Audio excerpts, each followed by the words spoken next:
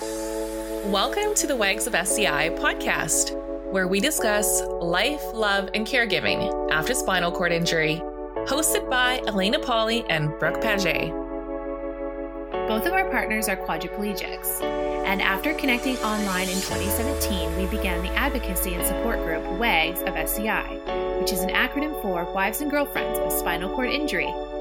We know firsthand the challenges that come with living this lifestyle, and our mission is to spread education, awareness, and positivity from our unique perspectives. Each week as we tackle deep discussions around balancing life as a caregiver and a lover to someone with a spinal cord injury. Thank you so much for tuning in to the WAGS of SCI podcast. Here we go.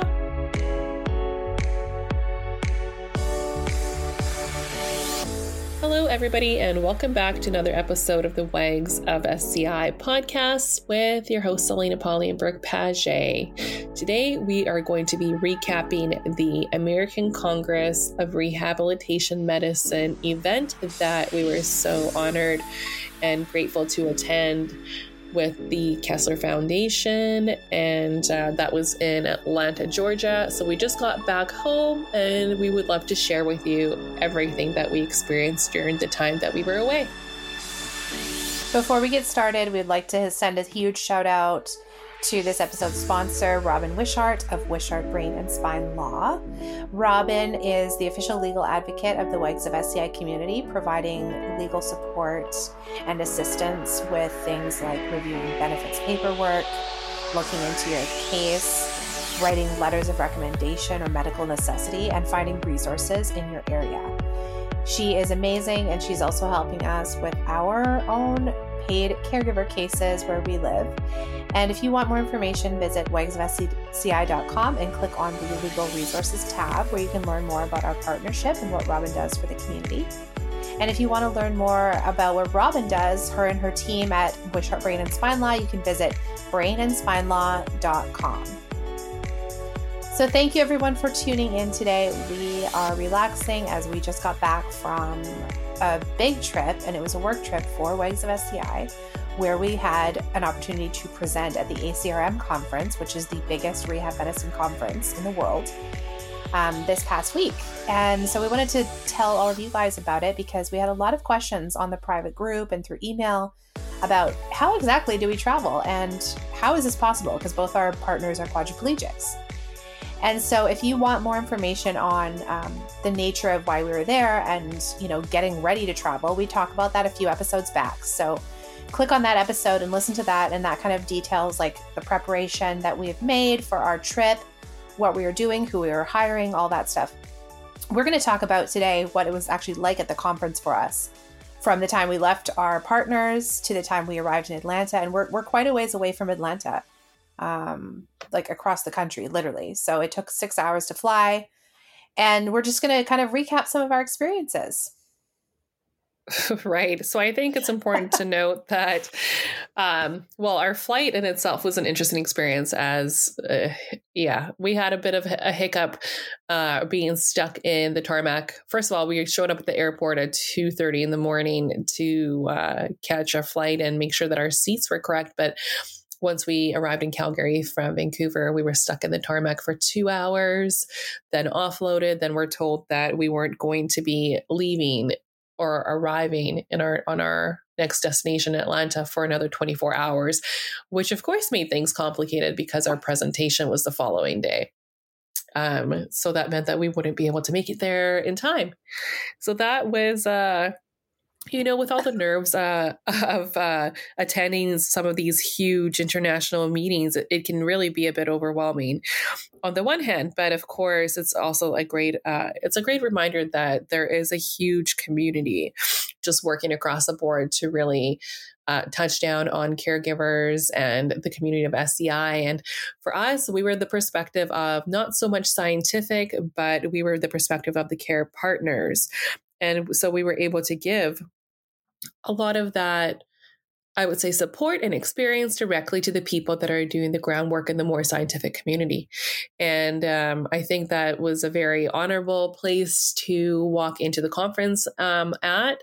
And we were very, very grateful to the Kessler Foundation and the senior research scientist, Dr. Denise Fife, for including us in her research on the unmet needs of caregivers. And of course, Brooke and I were able to present the perspective of us and how we began WAGS of SCI, this international community that supports, what did we say, across the board, 13,000 individuals. And as many of you know, over 2,200 women alone on the private Facebook discussion group. So we're extremely humbled and grateful to be able to present that on behalf of all of you. I think it was really cool how, for such a science-y convention, these were all research scientists, they were physicians, they were leaders in their field of rehabilitative medicine, and to just be able to include some real life folks like us, it was really, really amazing, especially since we met some people that work for different scientific journals that wanted our perspective, our real life perspective, to add to their journals, which is very interesting. So it was not only research based, but it was more like real world based, and adding that to their journals, which was that was new for me to learn. I didn't realize that journals even did that, but apparently they do. So, yeah. I feel like we've come across this actually quite a bit in the last year specifically, that there seems to be an opening for more funding to gain the lived experience of individuals that they are researching. For example, my partner Dan, C6 level quadriplegic, he underwent a nerve transfer surgery a couple years ago, and he's been asked to be on the lived experience panel, the board that has a lived experience, to be able to give that direct feedback back to the study, back to the people who are doing, back to these brilliant scientists and doctors who are doing the research. So again, I feel like there's a bigger space there available for anybody listening right now. If you're a community member, that there is a space for you, and to all of those who did contribute their efforts and feedback back to Dr. Denise Fife for the research that was conducted on the number of caregivers within our communities and the sort of needs that they are seeking as a care partner to their partner. We want to say thank you for taking the time to be able to provide that very valuable advice and experience. For sure. And so when we arrived at our hotel, it was very, very late at night. We didn't expect to arrive there so late. We were dead tired because we had been traveling all day and we'd had some layover issues, and we were kind of stranded for a while. So being able to go into the hotel, and just we were so exhausted. We woke up the next morning, and that was our presentation day. And so you and I waking up being so swollen from the airplane, just not feeling our best. We went to Whole Foods Market. We spent $60 in a cab to get there and back to get greens powders and energy shots and coconut water and salad, all this healthy stuff to try and put into our bodies so we could recover by the time our presentation was around 5 p.m. that night. So that was fun. I think also being on the airport surrounded by people that are also facing so much uncertainty can also sort of it can change your energy levels and make you a little bit more susceptible. As you can hear me now, I am sick with what I think is a cold since we returned back home, but you're mixing a lot of other people and their germs and their whatever they're experiencing in a very tiny airplane, right, Brooke? And then also, like you had said, we were up at 1 a.m. at the airport, 2:30, didn't arrive until 11 o'clock the following day, or that day, sorry. We didn't arrive until 11 p.m. at night, and then having to walk around Atlanta, try to find some food that night didn't really work out for us. So yeah, it's the anticipation also of being able to present at something so big, the world's largest symposium.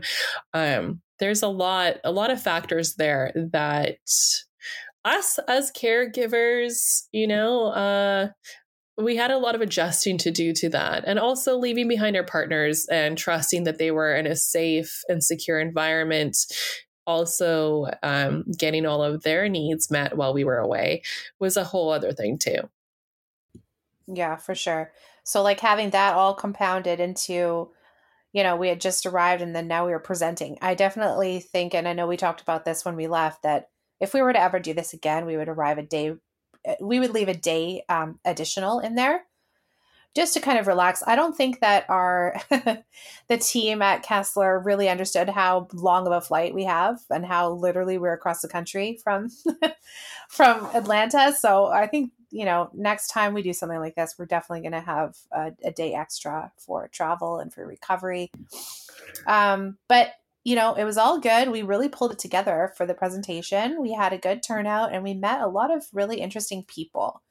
The people that were at our presentation worked in rehab hospitals. They were doctors. There were 2 lead SCI doctors that came from a hospital in Kentucky and Alabama.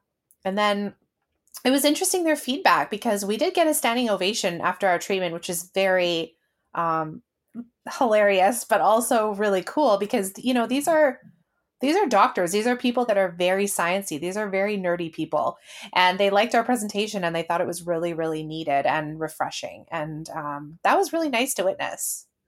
It was. And I think it's, when you're in this and you're presenting, it's, from my experience, we made a lot of notes. I think I even wrote out what I was going to say, and I did not use any of it, which is so, when you're in it, you kind of get the tunnel vision of, okay, here we go. And the nerves act up. So, yeah, it was watching the people coming in slowly into the room. At first, I thought, oh my God, maybe we'll only have like 10 people coming here. Perfect. Less nerves. But as more and more people filled the seats, it was really neat just to see that other people cared about, this perspective. And I think being a caregiver, sometimes that gets lost on us, thinking, we're just here, we're just doing the care. And that's, we don't have a voice. And sometimes we get lost in translation. But again, I feel like it came full circle, knowing that we were speaking on behalf of other women's experiences. So anybody at home listening to this, just know that your voice was also heard. And I think that was a big part of it. Yeah, for sure. And it was really cool to have a lot of these people come up to us afterwards, because we did a Q&A at the end of our presentation, but a lot of people didn't get to ask all the questions they wanted to ask. So we kind of split off. I thought that was kind of interesting how we just like split off from one another and each of us took a person to like answer questions too. It's very funny. And I will never forget the conversation I had with a pain doctor at a university hospital. I'm not going to name which hospital, but he was one of the head pain doctors at a prominent university hospital in the South. And he actually had his notebook with him. And it's interesting at these conferences, you wear the lanyards with your name tag on it. And it says where you're from, but there's also the option to get all of these, they're like kind of like silk patches that you can get and hang off your lanyard as to like who you are, where you're from, if you're hiring, all these like different associations, ribbons. Yeah. Like ribbons of like these different associations. So this guy had like a really long, he has so many credentials, and he had 3 or 4 buttons on his jacket. And one of them had the hospital name. One of them had his like degrees and diplomas and all that stuff. And it was just insane, this guy's credentials. And I'll never forget this conversation because he came up and he said, ladies, I want you to know how needed this is. I deal with a lot of spinal cord injured patients and their partners, and I never know what to say to the partner when the partner wants to know, when the caregiver wants to know how they help themselves with self-care. How do they factor themselves into the equation? How do they look after themselves when they are the full-time caregiver? And he literally had his notebook out and he was like literally going to take notes while I was talking to him. And so I looked him in the eye and I said, listen, it's really simple. I'm like, you cannot factor any time for self-care if you don't see your importance and you see your value and you say to yourself, okay, I'm going to start with 5 minutes a day to myself, completely to myself, where I'm going to lay on the bed and relax. I'm going to do some breathing. And I'm just going to take that time out religiously. Like it's like something that I have to do for myself every day.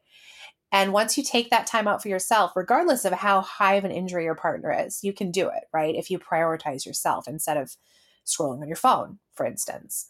And so I said that to him. I'm like, listen, 5 minutes. You just have to understand how important you are and how you need 5 minutes. And then 5 minutes will generally expand to 10, to 20, to half an hour, to 1 hour. And in that time, it's a journey, right? You can't start with all of these tips and tricks on how to relax if you're not relaxed, right? Like you have to get to the place where you can actually relax first. And so I explained to him, I'm like, most of these ladies are in survival mode. You know, they don't know how to stop and relax and devote some time to themselves. And he literally was listening to me and he was like, I don't know, it's kind of like a mind blown kind of thing on his face. And I just thought it was so funny because I'm like, here's this guy who is like a top pain doctor who doesn't know much about self-care and can't help his patients, right? He can help his patients with all the drugs and all the you know, the stuff that doctors do. But when it comes to actually helping in the real lives of these caregivers, he's drawing blanks, which it was pretty cool to witness. And how receptive he was. That was another cool thing is he was so receptive to these ideas. And I would say that he was the most interactive in the audience. Well, not the most, but one of the most. Every time you looked over at him during speaking, he was, nodding his head and had his face in his hands like, oh my goodness. And oh yes, ladies, you're doing important work. I thought it was really, really cool. We also heard from an individual who was quite moved. And I think she said it with such conviction, the amount of, she spoke about one foundation particularly. Again, we won't name names, but she said, this particular foundation claims to be for caregivers, but about 6% of their collective funding goes to the actual caregiver when this foundation claims to be there for caregivers. So that was, again, you guys, we talk about this stuff all the time. Why we're not a foundation, why we're not a registered organization.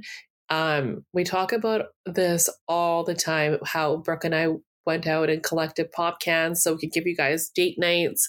We've created these various forums for you to be able to go on to and connect with one another for free. We don't have a membership fee that is associated with WAGS of SCI. We've done everything grassroots and for free to give back to our community. We know what that's like because the reality is the majority of these collected funds, and you'll see this happening on Giving Tuesday, which is coming up end of this month. A lot of those funds don't actually go back to the individuals that are affected. And I'm not being a Debbie Downer. I'm not trying to, but that is something that you have to keep in perspective when you are donating to various organizations. And so that was really cool just to be able to see the feedback from community members, again, without us even mentioning anything about anybody else there, any other foundation that was present at this conference. But again, I think it definitely clarified the stance of what some of these people were thinking when they came to our presentation. So that was again, you have to be really receptive. Like this could have gone all bad. We could have had people walking out of the room. We could have had people say, I don't really know what you're talking about, or nobody cares about caregivers, because that is definitely something that we had at the beginning of creating WAGS of SCI, was that we had some pushback from community members saying, well, you're not the injured patient. Why are you even standing up? Like, sit down. And now it's changed immensely. There is a perspective where caregivers matter, and they should matter because they are doing the care. They're doing the care for free. Many of them are doing the care for free. This month is Caregiver Awareness Month. This is the month where we're going to be able to give a voice to the people who are behind the scenes, who have not been recognized and may not ever be recognized in any other way. And these are the people that have kept their partners safe and at home during a pandemic. These are the women who pick up the slack when home care workers do not show up.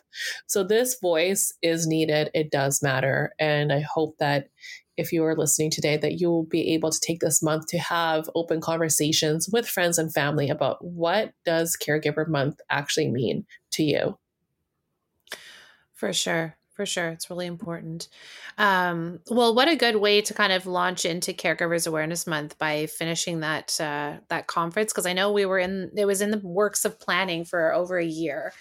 So just to have that kind of under our belts now and to kind of see, who was into caregivers' rights, what did we learn? And we were shocked at how many people actually care.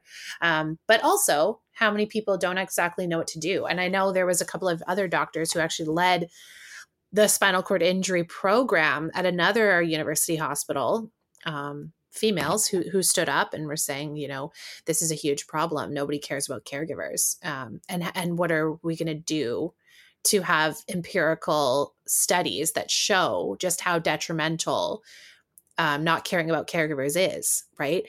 And programs for them in the hospitals and stuff. They really, really saw the importance of it. So I even said to them, I remember, I was like, we don't blame you guys for not paying attention to us. It's not, you have a limited amount of time with patients. You don't have the resources. It's not in the program. It's not in the system.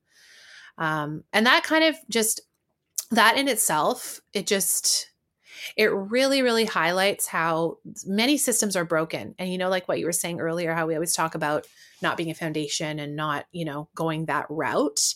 We've worked really, really hard over the past 6 years to develop trust with our community members. And that sort of the difference between us and a foundation is that we're boots to the ground, like we always say, but we also are forming a new system based around the community, not based around funds and keeping a foundation alive. We are basing it around the community's needs and what they need now. And I know we had another meeting the final night we were there with the Spinal Cord Injury Consortium. And that was a group of men and women who come together who have interest in spinal cord injuries and spinal cord injury research. So of the community at the ACRM, they were specifically for spinal cord injuries. And it was really cool because we had the opportunity to present in front of them. And we met a guy who is, at the helm of another foundation. He's actually Canadian, who he literally took the words out of our mouth when he said, I'm sick of foundations trying to find a cure for things. I want to deal with the day-to-day life of what people with spinal cord injuries really have to deal with. A lot of people don't care about a cure. They just want to live well, right? And so he's like, I think we should get our ducks in a row and get that in order before we focus solely on a cure that has been happening for the past 30, I believe he was injured for almost 40 years. And he's like, I've been hearing this for 40 years. And it's like, well, it's important. I think it's really important the majority of the focus should be on helping these people live better lives because they're dying, they're sick, their caregivers are not being paid. These are things that are also important, but I was really blown away by that because, these things, people are out there trying to work on these things just like us. Yeah. So I thought that was really great. And that's something that, that was Barry that said that, right? And that's something that I hear a lot of people who do have spinal cord injuries, like within our peer groups here in British Columbia is, hey, cool, let's collect some funding for the cure. But what about quality of life? What about meanwhile? What about creating a good life, making sure that you have an accessible home, an accessible vehicle, accessible activities, being able to afford life in general after spinal cord injury. They say it's one of the most expensive injuries to sustain. And I think a lot of people don't realize that. They think they see somebody in a wheelchair and they think, oh my God, that's the worst thing to happen to me. But in reality, there are so many secondary conditions. There are so many social issues involved. There are so many accessibility issues involved in having an injury. So why don't we use some of our dollars to create better programs? The programs that are here in the now for the people that are here and now, not for people who are going to be getting a cure in 80 years from now or whatever it is. And that is the perspective that we like to keep as the founders of WAGS of SCI, because we really find it important that these are the needs of us and the women that are here doing the work now. So that was a really powerful statement, but also one echoing the work that we do as well. Yeah, it was really nice to see that there's other people that care about that stuff because, we always get the whole, oh, why aren't you guys doing this? Why aren't you foundation? It's like, we don't want to be part of a system. We want to create our own. And, that's lonely at times, but if we stick to it, we see stuff happening out there, right? It's really positive what's happening, especially after COVID. And so I guess from my perspective, what I learned at when we went to this ACRM was that there's a lot of room for caregivers, and now is the time to really step up and voice what your needs are to your physician, to your social worker, to nurses in the community. Talk about your stuff. Talk about your issues. Talk about the stuff that concerns you. Now is the best time. And if you want to go further, we met on one of our days there, the diversity officer, the diversity inclusion officer, who is in a wheelchair herself, to President Biden. And she said to us a few things that was kind of interesting, what they're working on and how important caregivers are to the administration and how they're looking into things, right? I mean, you can't really trust what politicians say anyways, but it was nice to hear that caregivers are on their radar. So now is a really good time to reach out to your local representation, even your state representation, your province representation, and voice what you want done with your caregiving community and how important it is to you. And this stuff is getting heard. So that was kind of my takeaway, is because I didn't realize how much it was getting heard and how important it was until we got there. So that's great. What is your takeaway from the experience, Elena? Oh man. Well, I think we've both said it in various ways that we were extremely grateful to be part of the conversation, to be included, as we are not in the scientific. We didn't present any evidence-based research that we did on our own, except for partnered with Denise Fife, which was amazing. By the way, we found out at the very end that Denise was also the chair, not only the senior research scientist, but the chair of the conference, which made it even that much more of that wow moment of being included. But the takeaway that I got from the entire experience is that it is a lot of work to prepare for something like this. Yes, it is a lot of work. Like I said, you can hear it in my voice now that I'll have a couple of days of relaxation, hopefully, but still being a caregiver, right? And that's the other thing too, is as I was lying in bed this morning, I woke up to our caregiver. We get an hour and a half of care in the morning to get down out of bed. And I slunk away into the spare room and I just lay there with like so much gratitude in my heart, thinking, oh my God, I'm so grateful for her. I'm so grateful she came in. She's able to do the bowel program, the shower, the dressing, and I can just crawl into the spare room bed, which is still something that's new to us. We've been living in this adapted housing, in this condo or apartment or whatever, for 2 years. But before that, we didn't even have that. So the exhaustion of like the first few years of being a caregiver was very real. And so now it was nice to have that, just to be able to say, oh my gosh, we have somebody. Thank you because being a caregiver and being sick, you still have to show up for all the care. It's not like you get to just have somebody fill in the 24-hour clock for your partner. That's not even a thing. But so preparing before leaving for the conference was huge. You and I did an IV, herbal IV drip of vitamins and minerals before we left. Tried to get as much sleep as possible, which didn't really happen. Prepared. The nerves of preparing was huge. The nerves of our partners being cared for properly, the preparation of training other people before we left, packing, meal prepping before we left, cleaning the house before we left, all that stuff is a lot. Coming home and still feeling like you need to get back to caring, but also domestic duties of laundry and walking the dog and making meals and, getting back to a week, because we arrived back home on Thursday. So it was Friday, but today's Monday and we're getting back to it all, but being able to juggle everything on top of your own needs is a really real conversation.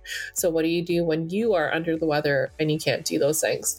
I think it's a good perspective to keep in mind for everybody, and for myself included, that you have to make that time for your rest now. You have to make that time for your wellness now, or else you will be forced to make that time later on. So across the board, self-care, leading this podcast episode into this week's 4-part series of self-care is incredibly important for yourself, but also so you can continue taking care of your partner, because they will need it. They will need you to be their caregiver. I think get excited about this month because we are focusing on different topics of self-care on the podcast. This is just a little bonus episode for week 1, but later this week, we're going to be releasing another episode highlighting mental and emotional health. And we're going to go through each different weeks of November, highlighting different topics of self-care and how you can apply them to your life as a caregiver. So I think it's going to be really, really informative and really fun as well. So we're really looking forward to that. As always, if you have any questions or if you have anything to add, or if you want to propose a topic for us to discuss, please head over to our website, or you can email us at wagsofsci@gmail.com. You can follow us on Instagram at wagsofsci, find our community on Facebook, and if you haven't joined the private discussion group yet, please do so. And yeah, we will see you next week when we discuss mental and emotional self-care. So thank you for tuning in, everyone. And take care of yourselves and love one another. Cheers. Cheers.